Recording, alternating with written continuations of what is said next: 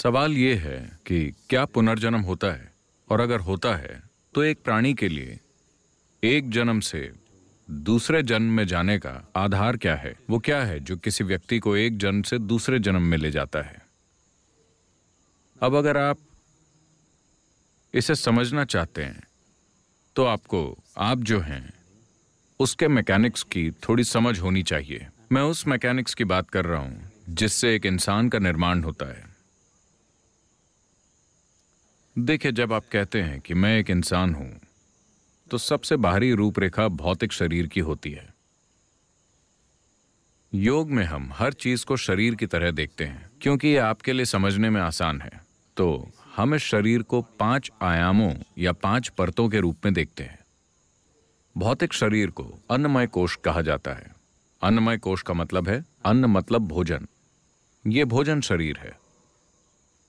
अगले को मनोमय कोश कहते हैं, जिसका मतलब है कि यह मानसिक शरीर है।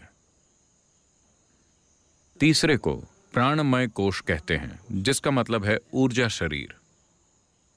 भौतिक शरीर, मानसिक शरीर और ऊर्जा शरीर, ये तीनों आयाम भौतिक हैं।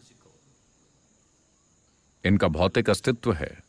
भौतिक शरीर बहुत स्थूल है, मानसिक शरीर थोड़ा सूक्ष्म है, ऊर्जा शरीर और भी ज्यादा सूक्ष्म है, लेकिन ये तीनों भौतिक हैं। जैसे कि लाइट बल्ब भौतिक है, आप देख सकते हैं। इसे जलाने वाली बिजली भी भौतिक है ना? इसे जोड़ने वाला तार भी भौतिक है। तार में बहने वाले इलेक्ट्रॉन्स भी एक भौतिक अस्तित्व ही हैं। So similarly, physical body, mental body, pranic body, all are physical dimensions of life. तो इसी तरह भौतिक शरीर, मानसिक शरीर और ऊर्जा शरीर सभी जीवन के भौतिक आयाम हैं। इन तीनों आयामों पर कर्म की छाप होती है। शरीर पर कर्म की छाप है, मन पर कर्म की छाप है और ऊर्जा पर कर्म की छाप है। कर्म की छाप या कर्म का ढांचा ही इन्हें एक साथ रखता है। कर्म वो सीमेंट है जो आपको भौतिक शरीर के साथ जोड़कर रखता है। कर्म बंधन है, लेकिन साथ ही सिर्फ कर्म के कारण ही आप अपने शरीर में कायम रह सकते हैं और यहां हो सकते हैं। यहीं पर आध्यात्मिकता मुश्किल लगती है, क्योंकि अगर आप इसे हटाने की कोशिश करते हैं तो ये नहीं होता। अगर आप इसे जोड़ने की कोशिश करते हैं तो ये नहीं होता। आपको सिर्फ वहां होना होता है। अगर आप बस होते हैं तो ये एक पल की बात है। अब अगले 2 आयामों को कहते हैं विज्ञानमय कोश और आनंदमय कोश। विज्ञानमय कोश अभौतिक है, लेकिन भौतिक से संबंध रखता है। ये एक बीच की अवस्था की तरह है। आनंदमय कोश पूरी तरह से अभौतिक है। तो विज्ञानमय कोश और आनंदमय कोश का मतलब है कि ये आनंद शरीर है। अंदर एक आनंद शरीर है जो 100% अभौतिक है। इसका अपना कोई रूप नहीं है।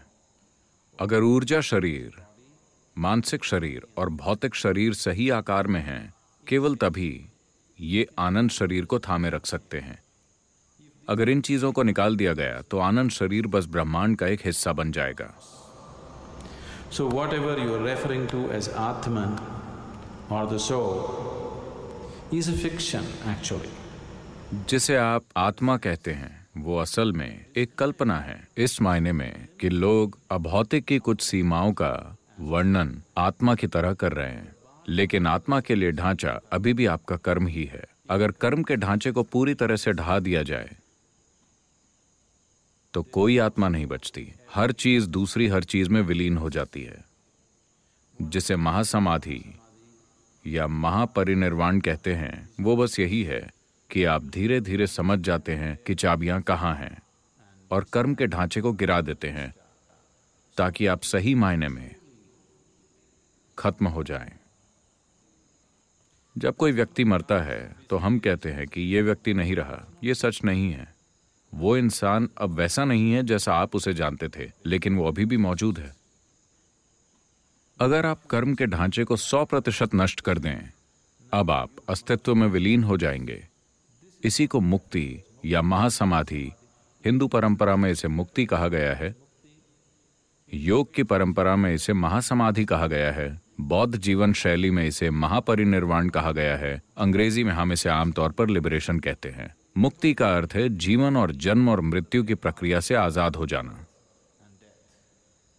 मुक्ति का मतलब है शरीर और मन के बुनियादी ढांचों से आजाद हो जाना, और इसके लिए कर्म का ढांचा ही वो धागा है जो इन चीजों को एक साथ बांधे रखता है। तो जब कोई इंसान मरता है तो जाहिर है कि भौतिक शरीर वो चीज है जिसे आपने धरती से उधार लिया था। तो शरीर सिर्फ धरती है ना? आप समझे? ये भौतिक शरीर बस धरती का एक टुकड़ा है जो अभी इस तरह उछल कूद कर रहा है, लेकिन आपको इसके एक एक परमाणु को वापस करना होगा। ब्याज नहीं लगेगा, लेकिन आपको हर परमाणु वापस करना होगा। आपको एक भी परमाणु ले जाने की इजाजत नहीं है, कोई भी नहीं ले जा सका। भौतिक शरीर अलग होकर गिर जाएगा, लेकिन आपके कर्मों की मात्रा के आधार पर आपका मानसिक शरीर और प्राणिक शरीर बने रहते हैं। अगर कर्म का ढांचा बहुत तीव्र है, अभी खत्म नहीं हुआ है, तो इसे खत्म करना होता है। अगर कर्म कमजोर हो गया है क्योंकि यह अपना दौर पूरा कर चुका है, तब वो बड़ी आसानी से दूसरा शरीर पालेगा। अगर इसे नया शरीर पाना है तो इस ढांचे की तीव्रता को कम होना होगा, इसे निष्क्रिय होना होगा। अगर यह बहुत तीव्र है तो यह नहीं खोज सकता, इसे इंतजार करना होगा। तो इन्हीं को आप भूत कहते हैं। कोई मर गया है, लेकिन उसके कर्म का ढांचा अभी भी तीव्र है क्योंकि वो अभी खत्म नहीं हुआ है। अब उसे दूसरा शरीर ढूंढने के लिए काफी ज्यादा समय चाहिए। वो अभी भी मौजूद है। उसके कर्म का ढांचा जितना ज्यादा तीव्र होगा, वो उतना ही ज्यादा दिखेगा या लोग उसको अनुभव करेंगे। आपके चारों ओर ऐसे अनगिनत प्राणी हैं, चाहे आपको पता हो या ना हो, लेकिन उनमें से अधिकतर को आप अनुभव नहीं करेंगे क्योंकि उनके कर्म खाली हो चुके हैं। वो बस थोड़ा और खाली होने का इंतजार कर रहे हैं, इससे पहले कि उन्हें एक नया शरीर मिले। लेकिन अगर उनके कर्म बहुत तीव्र हैं, इसीलिए लोगों ने आपको बताया है कि अगर किसी की अप्राकृतिक मौत होती है, दुर्घटना में या आत्महत्या से या किसी दूसरी तरह से, तो वो भूत बन जाएंगे। ऐसा नहीं है, हर कोई बनता है। बस इतना है कि उन्हें आसानी से महसूस किया जा सकता है। वो आपके अनुभव के लिए ज्यादा उपलब्ध हैं क्योंकि उनका कार्मिक ढांचा ज्यादा तीव्र है। लोग ऐसे प्राणियों को थोड़ा ज्यादा अनुभव कर सकते हैं उनकी तुलना में जो बूढ़े होकर मरते हैं। अगर कोई अपने इस जीवन के लिए निर्धारित कर्मों को पूरी तरह पूरा कर लेता है तो वो बस यूं ही मर जाएगा, बिना किसी बीमारी के, बिना एक्सीडेंट के, बिना किसी चोट के। जब कोई व्यक्ति ऐसे मरता है बस यूं ही, तो वो कुछ घंटों में ही दूसरा शरीर पा जाएगा। तभी इस परंपरा में कहा गया है कि अगर कोई अपना जीवन पूरा करके शांति के साथ मरता है तो ये मरने का सबसे अच्छा तरीका है, क्योंकि उसे इंतजार नहीं करना पड़ेगा, नया जीवन तुरंत शुरू हो जाएगा। जब आप आध्यात्मिक मार्ग पर चलते हैं, तब हर आध्यात्मिक साधक का अंतिम लक्ष्य होता है कि वो इस पूरी प्रक्रिया को तोड़ना चाहता है।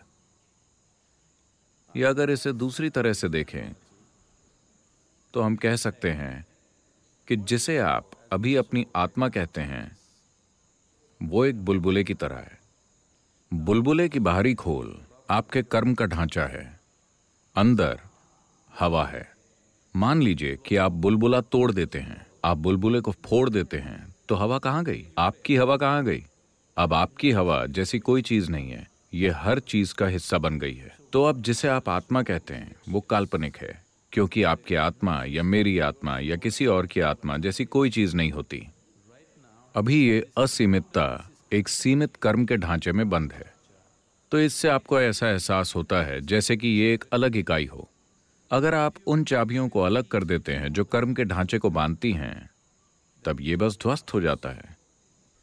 तो मृत्यु के बाद का जीवन, अगला जन्म, इस सारी बकवास में विश्वास मत कीजिए। लेकिन अभी अगर आप यहां बैठते हैं और बस अपनी आंखें बंद करते हैं, आप साफ साफ देख सकते हैं कि आप इस शरीर से परे भी कुछ हैं, है ना?